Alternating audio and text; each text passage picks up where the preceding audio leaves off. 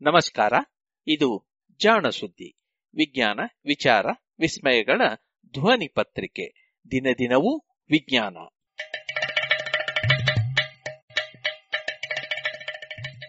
ಸಂಪುಟ 3 ಸಂಚಿಕೆ 200 ಏಪ್ರಿಲ್ 10, 2020. ಜಾಣ ನುಡಿ.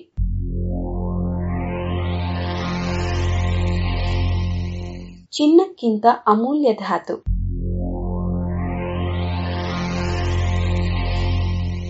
ಕರಕನಿಷ್ಠ ಕಬ್ಬಿಣವ ನೆರಹಿರೆ ಪರುಷ ಮುಟ್ಟಲು ಚಿನ್ನವಾಗದೆ.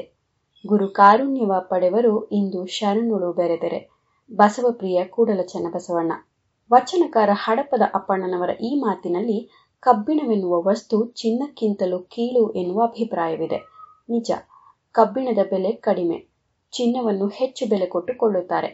ಆದರೆ ಇವೆರಡರ ಉಪಯೋಗದ ವಿಷಯ ಬಂದಾಗ ಕಬ್ಬಿಣದ್ದೇ ಮೇಲುಗೈ. ಚಿನ್ನ ಅದರ ಮುಂದೆ ಏನೇನೂ ಅಲ್ಲ.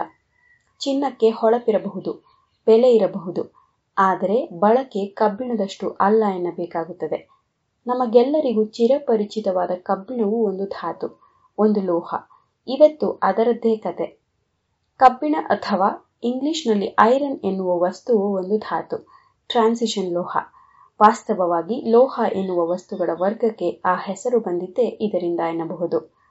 ಸಂಸ್ಕೃತ ಮತ್ತು ಹಿಂದಿಯಲ್ಲಿ ಲೋಹ ಎಂದರೆ ಕಬ್ಬಿಣ ಎಂದೇ ಅರ್ಥ. ಇದೀಗ ಉಷ್ಣ, ವಿದ್ಯುತ್ ಇವೆಲ್ಲವನ್ನು ಹರಿಯಗೊಡುವ, ತಟ್ಟಿದರೆ ಹಾಳೆಯಾಗುವ, ಬಡಿದರೆ ಸದ್ದು ಮಾಡುವ, ಎಳೆದರೆ ತಂತಿಯಾಗುವಂತಹ ವಸ್ತುಗಳನ್ನು ವಿವರಿಸಲು ಲೋಹ ಎನ್ನುವ ಪದವನ್ನು ಕನ್ನಡದಲ್ಲಿ ಬಳಸಲಾಗುತ್ತಿದೆ. ಕಬ್ಬಿಣವು ಇಂತಹ ಒಂದು ಲೋಹ.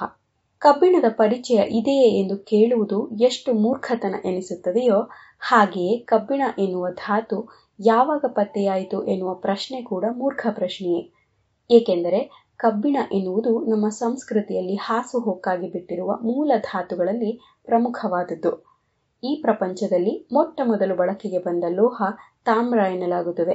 ತದನಂತರ ಬಂದಿದ್ದು ಚಿನ್ನ, ಅನಂತರ ಪತ್ತೆಯಾದದ್ದು ಕಬ್ಬಿಣ. ಮಾನವ ಚರಿತ್ರೆಯನ್ನಂತೂ ಲೋಹಗಳ ಹೆಸರಿನಲ್ಲಿಯೇ ವಿಂಗಡಿಸಲಾಗಿದೆ. ಬಲು ಹಿಂದೆ ಯಾವುದೇ ಲೋಹದ ಬಳಕೆಯು ತಿಳಿಯದಿದ್ದಾಗ ಮನುಷ್ಯ ಕೇವಲ ಕಲ್ಲುಗಳನ್ನಷ್ಟೇ ಸಾಧನಗಳನ್ನಾಗಿ ಮಾಡಿಕೊಂಡಿದ್ದ. ಆಗ ಇದ್ದುದು ಶಿಲಾಯುಗ. ಅನಂತರದಲ್ಲಿ ಬಂದಿದ್ದು ತಾಮ್ರಯುಗ ಅಥವಾ ತಾಮ್ರ, ತವರ ಮತ್ತು ಸತುವನ್ನು ಬೆರೆಸಿದ ಮಿಶ್ರಲೋಹ ಕಂಚಿನ ಯುಗ. ತದನಂತರ ಬಂದಿದ್ದು ಕಬ್ಬಿಣದ ಯುಗ.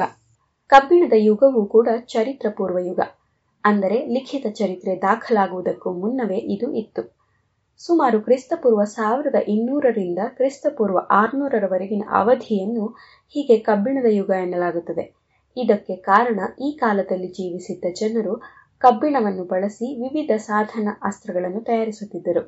ಇದಕ್ಕೂ ಮುನ್ನ ಕಂಚಿನ ಯುಗದಲ್ಲಿ ಹೆಚ್ಚಿನ ಮಟ್ಟಿಗೆ ಕಂಚಿನ ಬೊಂಬೆಗಳು, ಪಾತ್ರೆಗಳಷ್ಟೇ ಇದ್ದುವು. ಆದರೆ ಕಬ್ಬಿಣದ ಬಳಕೆ ಬಂದದ್ದು ಅಸ್ತ್ರಗಳಲ್ಲಿಯೂ ಸಾಧನೆಗಳಲ್ಲಿಯೂ ಸಾಕಷ್ಟು ಬದಲಾವಣೆಯಾಯಿತು. ಮಾನವ ಸಂಸ್ಕೃತಿಯೇ ಬದಲಾಯಿತು. ಚರಿತ್ರೆಯನ್ನೇ ಬದಲಿಸಿದ ಈ ಧಾತು ಟ್ರಾನ್ಸಿಷನ್ ಧಾತುಗಳ ವರ್ಗಕ್ಕೆ ಸೇರಿದೆ. ಧಾತು ಪಟ್ಟಿಯಲ್ಲಿ ಇದು 26ನೆಯ ಧಾತು, ಅಂದರೆ ಇದರ ಪರಮಾಣು ಸಂಖ್ಯೆ 26, ಪರಮಾಣು ತೂಕ 56, ಅಂದರೆ ಇದರ ಪರಮಾಣುವಿನಲ್ಲಿ 26 ಎಲೆಕ್ಟ್ರಾನ್, 26 ಪ್ರೋಟಾನ್ ಮತ್ತು 30 ನ್ಯೂಟ್ರಾನ್ಗಳಿವೆ.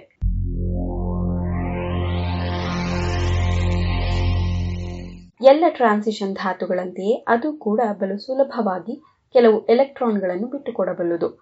ಇದನ್ನು ಇದರ ಆಕ್ಸಿಡೇಷನ್ ಸ್ಥಿತಿ ಎನ್ನಲಾಗುತ್ತದೆ. ಇದು 2 ಇಲ್ಲವೇ 3 ಎಲೆಕ್ಟ್ರಾನ್ಗಳನ್ನು ಬಿಟ್ಟುಕೊಟ್ಟು ಸಂಯುಕ್ತವಾಗಬಲ್ಲುದು. ಹೀಗಾಗಿ ಕಬ್ಬಿಣದ 2 ಬಗೆಯ ಸಂಯುಕ್ತಗಳನ್ನು ನಾವು ಕಾಣಬಹುದು. ಸಾಮಾನ್ಯವಾಗಿ ಅವನ್ನು ಫೆರಸ್ ಸಂಯುಕ್ತಗಳು ಹಾಗೂ ಫೆರಿಕ್ ಸಂಯುಕ್ತಗಳು ಎನ್ನಲಾಗುತ್ತದೆ. ಕಬ್ಬಿಣ ನೋಡಲು ಕಪ್ಪು.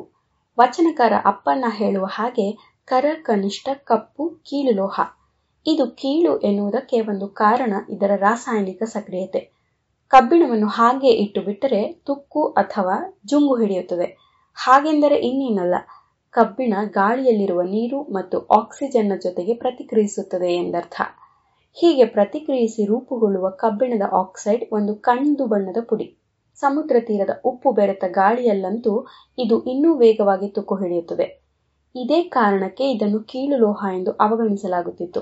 ಹಾಗಂತ ಇದರ ಉಪಯುಕ್ತತೆಯ ಬಗ್ಗೆ ಯಾರಿಗೂ ತಿಳಿದಿರಲಿಲ್ಲ ಎಂದಲ್ಲ. ಇದನ್ನು ಎಲ್ಲ ವಿಧದಲ್ಲಿಯೂ ಬಳಸಲಾಗಿದೆ. ತಟ್ಟೆಗಳನ್ನಾಗಿ ತಟ್ಟಿ ಗುರಾಣಿಗಳಲ್ಲಿ ಅಥವಾ ಖಡ್ಗಗಳಲ್ಲಿ, ಉದ್ದುದ್ದ ಸರಳುಗಳನ್ನಾಗಿ ಮಾಡಿ ಶೂಲಗಳಲ್ಲಿ, ಈಟಿಗಳಲ್ಲಿ ರಿಬ್ಬನ್ನುಗಳನ್ನಾಗಿ ಮಾಡಿ ಚಕ್ರದ ಅಂಚಿಗೆ ಬೇಕಾದ ಪಟ್ಟಿಗಳಲ್ಲಿ ಗೊಂಬೆಗಳನ್ನಾಗಿ ಎರಕ ಹೊಯ್ಯುವುದಕ್ಕೆ ಮುಂತಾದವುಕ್ಕೆ ಬಳಸಲಾಗಿದೆ. ಆದರೂ ಚಿನ್ನದ ಥಳುಕು ಹೊಳಪಿನ ಮುಂದೆ ಇದರ ಕರಿ ಬಣ್ಣ ಮಂಕಾಗಿದೆ ಎನ್ನಿಸಿ ಇದನ್ನು ಕೂಡ ಚಿನ್ನವನ್ನಾಗಿ ಮಾಡಬಹುದೇ ಎಂದು ಪ್ರಯತ್ನಿಸಿದ್ದು ಉಂಟು. ಸಾವಿರಾರು ವರ್ಷಗಳ ಕಾಲ ನಡೆದ ಈ ಪ್ರಯತ್ನವೇ ರಸಾಯನ ವಿಜ್ಞಾನ ಎನ್ನುವ ಹೊಸ ವಿಜ್ಞಾನಕ್ಕೆ ಧಾತು ಪಟ್ಟಿ ಎನ್ನುವ ವಿಶೇಷ ಪಟ್ಟಿಗೆ ಕಾರಣವಾಯಿತು ಎನ್ನಬಹುದು. ಕಬ್ಬಿಣದ ತಯಾರಿಕೆ ಇಂಥಲ್ಲೇ ಹುಟ್ಟಿತು ಎಂದು ವಿವರಿಸುವುದು ಕಷ್ಟ. ಇದು ಬಹಳ ಹಿಂದೆ ಆರಂಭವಾಗಿದ್ದು ಬಹುಶಃ ಅಗ್ಗಿಷ್ಟಿಕೆಯನ್ನು ಹಚ್ಚಿ ಅದರಲ್ಲಿ ಮಾಂಸ ಬೇಯಿಸುವ ಹೊತ್ತಿನಲ್ಲೋ ಅಥವಾ ಮಡಿಕೆ ಮಾಡಿದ ಮಣ್ಣಿನ ಸ್ವರೂಪದಿಂದಲೋ ಬೆಂಕಿ ಬಲು ಬಿಸಿಯಾಗಿ ಆ ಮಣ್ಣಿನಲ್ಲಿರುವ ಕಬ್ಬಿಣದ ಅದಿರು ಬೇರ್ಪಟ್ಟು ಬಲು ಗಟ್ಟಿಯಾದ ಶಬ್ದ ಮಾಡುವ ವಸ್ತು ದೊರೆತಿರಬೇಕು. ಅಂದಿನಿಂದಲೇ ಕಬ್ಬಿಣದ ತಯಾರಿಕೆ ಆರಂಭವಾಯಿತು ಎಂದು ಊಹಿಸಲಾಗಿದೆ. ಆದರೆ ಈ ಹೊಸ ವಸ್ತುವನ್ನು ಸದ್ಬಳಕೆ ಮಾಡಲು ಆರಂಭಿಸಿದ ಬಗೆ ಪುರಾವೆ ಸಿಗುವುದು ಕ್ರಿಸ್ತಪೂರ್ವ 1500ರ ವೇಳೆಗೆ. ಟರ್ಕಿ ದೇಶದಲ್ಲಿ ದೊರೆತ ಹಲವು ಪಳೆಯುಳಿಕೆಗಳು ಈ ಕಾಲದವು. ಇವೇ ಬಲು ಹಳೆಯವು. ಅದಕ್ಕೂ ಹಿಂದೆ ಈಜಿಪ್ಟಿನ ಕೆಲವು ಸಮಾಧಿಗಳಲ್ಲಿಯೂ ಕಬ್ಬಿಣದ ವಸ್ತುಗಳು ದೊರೆತಿವೆಯಾದರೂ ಅದರ ಜೊತೆಗೆ ಇರುವ ಇತರೆ ಲೋಹಗಳನ್ನು ಕಂಡರೆ ಅದು ಭೂಮಿಯಲ್ಲಿ ಕುಲುಮೆ ಮಾಡಿದ್ದಲ್ಲ, ಯಾವುದೋ ಉಲ್ಕಾಶಿಲೆಯಿಂದ ಬಂದಿದ್ದು ಎಂದು ತಿಳಿಯುತ್ತದೆ. ಭೂಮಿಯಲ್ಲಿ ದೊರೆಯುವ ಅತಿ ಸಾಮಾನ್ಯ ಧಾತುಗಳಲ್ಲಿ ಕಬ್ಬಿಣ, ಇದರ ಅದಿರುಗಳು ಹಲವು ಬಗೆ. ಹಾಗೆಯೇ ಇವುಗಳಿಂದ ತಯಾರಿಸುವ ಕಬ್ಬಿಣವು ವೈವಿಧ್ಯಮಯ. ಬಳಕೆಯ ಕಬ್ಬಿಣದಲ್ಲಿ 3 ಪ್ರಮುಖ ವಿಧಗಳಿವೆ. ಇದು ಆ ಕಬ್ಬಿಣದ ಜೊತೆಗೆ ಎಷ್ಟು ಪ್ರಮಾಣದಲ್ಲಿ ಕಾರ್ಬನ್ ಬೆರೆತಿದೆ ಎನ್ನುವುದನ್ನು ಅವಲಂಬಿಸಿದೆ. ಇವುಗಳನ್ನು ಕಬ್ಬಿಣ ಅಥವಾ ಪಿಗ್ ಐರನ್, ಮೆದು ಕಬ್ಬಿಣ ಅಥವಾ ರಾಟ್ ಐರನ್ ಮತ್ತು ಬೀಡು ಕಬ್ಬಿಣ, ಎರಕ ಹೊಯ್ಯುವ ಕಬ್ಬಿಣ ಅಥವಾ ಕ್ಯಾಸ್ಟ್ ಐರನ್ ಎನ್ನುತ್ತಾರೆ.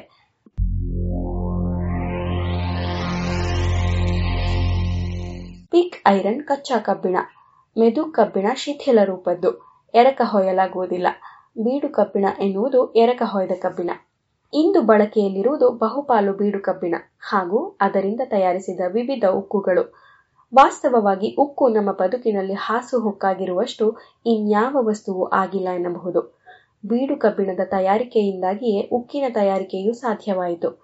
ಉಕ್ಕಿಗೆ ಬೇಕಾದ ಕಬ್ಬಿಣವನ್ನು ಬೃಹತ್ ಪ್ರಮಾಣದಲ್ಲಿ ತಯಾರಿಸಲು ಸಾಧ್ಯವಾಗಿದ್ದು 1856ರಲ್ಲಿ ಇಂಗ್ಲೆಂಡಿನ ಬೆಸಮರ್ ಎಂಬಾತ ಒಂದು ವಿಶೇಷ ಕುಲುಮೆ ಹಾಗೂ ಬೆಸಮರ್ ವಿಧಾನ ಎನ್ನುವ ಅದಿರು ಸಂಸ್ಕರಣ ವಿಧಾನವನ್ನು ರೂಪಿಸಿದ ಮೇಲೆ.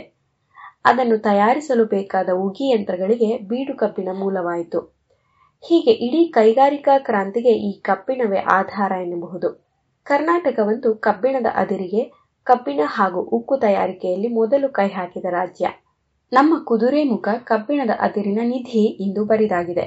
ಕೆಮ್ಮಣ್ಣುಗುಂಡಿಯೂ ಬರಿದಾಗಿದೆ. ಹೊಸಪೇಟೆಯ ಬಳಿ ಇದ್ದ ಗಣಿಗಳು ಕಾನೂನಿನ ತೊಡಕಿನಿಂದ ಮುಚ್ಚಿವೆ. ಅದುವರೆಗೂ ಭಾರತದಲ್ಲಿ ಅತಿ ಹೆಚ್ಚು ಅದಿರು ಉತ್ಪಾದಿಸುತ್ತಿದ್ದ ರಾಜ್ಯ ಕರ್ನಾಟಕವಾಗಿತ್ತು ಎಂದರೆ ತಪ್ಪೇನಲ್ಲ. ಉಕ್ಕು ಎಂದರೆ ಸ್ಟೀಲು, ಕಬ್ಬಿಣದ ಜೊತೆಗೆ ಮ್ಯಾಂಗನೀಸ್, ಕಾರ್ಬನ್ ಮತ್ತು ಕ್ರೋಮಿಯಂ ಬೆರೆಸಿ ಮಾಡಿದ ವಸ್ತು. ಇದು ಅಡುಗೆ ಮನೆಯಿಂದ ಆಸ್ಪತ್ರೆಯವರೆಗೂ ಬಲು ಉಪಯೋಗಿ ಎನಿಸಿದೆ. ಬೆಳ್ಳಿಯಂತೆ ಹೊಳೆಯುವುದಷ್ಟೇ ಅಲ್ಲ, ಕಬ್ಬಿಣದಂತೆ ಇದು ತುಕ್ಕು ಹಿಡಿಯುವುದಿಲ್ಲ. ಇದರ ಮೇಲೆ ಸುಲಭವಾಗಿ ಬ್ಯಾಕ್ಟೀರಿಯಾಗಳು ಬೆಳೆಯುವುದಿಲ್ಲ. ಹೀಗಾಗಿ ಇದನ್ನು ಆಹಾರ ತಯಾರಿಕೆಯ ಪಾತ್ರೆ ಪಗಡಿಗಳಿಗೆ ಬಳಸುತ್ತಾರೆ. ಕಬ್ಬಿಣಕ್ಕೂ ನಮ್ಮ ಆರೋಗ್ಯಕ್ಕೂ ಇರುವ ನಂಟು ಹೇಳದಿದ್ದರೆ ಈ ಕಥೆ ಅಪೂರ್ಣ. ಕಬ್ಬಿಣ ಜೀವನಕ್ಕೆ ಅವಶ್ಯಕವಾದ ವಸ್ತುವಷ್ಟೇ ಅಲ್ಲ, ಜೀವಕ್ಕೂ ಅವಶ್ಯಕ. ವಿಚಿತ್ರವೆಂದರೆ ಇದು ಕೆಲವೊಮ್ಮೆ ಜೀವಕ್ಕೆ ಮಾರಕವೂ ಆಗಬಹುದು. ರಕ್ತದಲ್ಲಿರುವ ಆಮ್ಲಜನಕವನ್ನು ಸರಬರಾಜು ಮಾಡುವ ಹಿಮೋಗ್ಲೋಬಿನ್ನ ಸಾಮರ್ಥ್ಯಕ್ಕೆ ಅದರಲ್ಲಿರುವ ಕಬ್ಬಿಣದ ಒಂದು ಅಣು ಕಾರಣ. ಹೀಗಾಗಿಯೇ ರಕ್ತಹೀನತೆ ಇರುವವರಿಗೆ ಕಬ್ಬಿಣವನ್ನು ಒಂದು ಔಷಧಿಯನ್ನಾಗಿ ನೀಡುತ್ತಾರೆ. ಇದೇ ಕಬ್ಬಿಣ ಅತಿ ಹೆಚ್ಚಾಗಿ ಮೂತ್ರಪಿಂಡದಲ್ಲಿ ಸೇರಿಕೊಂಡರೆ ಬಲು ಕಷ್ಟ. ಅದೇ ಮೆದುಳಿನ ನರಕೋಶಗಳಲ್ಲಿ ಒಂದಿಷ್ಟು ಕಬ್ಬಿಣ ಸೇರಿದರೂ ಸಾವು ಬಂದಂತೆಯೇ. ಈ ಕಬ್ಬಿಣ ಸಸ್ಯಗಳಿಗೂ ಬೇಕು. ಈಗ ಹೇಳಿ, ಚಿನ್ನಕ್ಕೆ ಇಷ್ಟು ಗುಣವಿದೆಯೇ? ಉಕ್ಕಿನಷ್ಟು ಗಟ್ಟಿಯಾದ ಚಿನ್ನದ ಯಾವ ವಸ್ತುವೂ ಇಲ್ಲ. ಹಾಗೆಯೇ ಚಿನ್ನ ನಮ್ಮ ದೇಹದಲ್ಲಿ ತೃಣಮಾತ್ರವೂ ನೆರವಾಗುವುದಿಲ್ಲ. ಅಷ್ಟೇ ಯಾಕೆ, ಈ ಚಿನ್ನ ಈ ಭೂಮಿಯಲ್ಲಿ ಹುಟ್ಟಲೇ ಇಲ್ಲ, ಎಲ್ಲೋ ಬೇರೆ ತಾರೆಯಲ್ಲಿ ಹುಟ್ಟಿ ಇಲ್ಲಿ ಬಂದು ಬಿದ್ದಿದೆ ಎನ್ನುತ್ತಾರೆ ವಿಜ್ಞಾನಿಗಳು. ಆದರೆ ಈ ಕಬ್ಬಿಣ ಇದೆಯಲ್ಲ, ಅದು ನಮ್ಮದೇ ಸ್ವಂತ ಲೋಹ. ವಾಸ್ತವವಾಗಿ ಭೂಮಿಯ ಹೃದಯವೆಲ್ಲವೂ ಕಬ್ಬಿಣವೇ ಎನ್ನುತ್ತಾರೆ ಭೂವಿಜ್ಞಾನಿಗಳು. ಕರಗಿದ ದ್ರವ ಕಬ್ಬಿಣದ ಗುಂಡಿನ ಮೇಲೆ ಹಚ್ಚಿರುವ ಮಣ್ಣು ಕಲ್ಲುಗಳ ಲೇಪದ ಮೇಲೆ ನಾವು ನೀವು ಬದುಕಿದ್ದೇವೆ ಎನ್ನುವುದು ಎಷ್ಟು ವಿಚಿತ್ರವಲ್ಲವೇ? ಆದರೆ ಇದು ವಿಚಿತ್ರವಾದರೂ ಸತ್ಯ.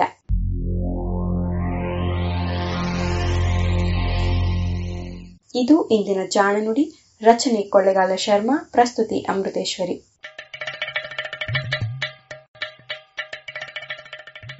ಜಾಣ ಸುದ್ದಿ ಕುರಿತ ಸಲಹೆ, ಸಂದೇಹಗಳು, ಪ್ರಶ್ನೆಗಳು ಇದ್ದಲ್ಲಿ ನೇರವಾಗಿ 9886640328 ಈ ನಂಬರಿಗೆ ಕರೆ ಮಾಡಿ, ಇಲ್ಲವೇ ವಾಟ್ಸಪ್ ಮಾಡಿ.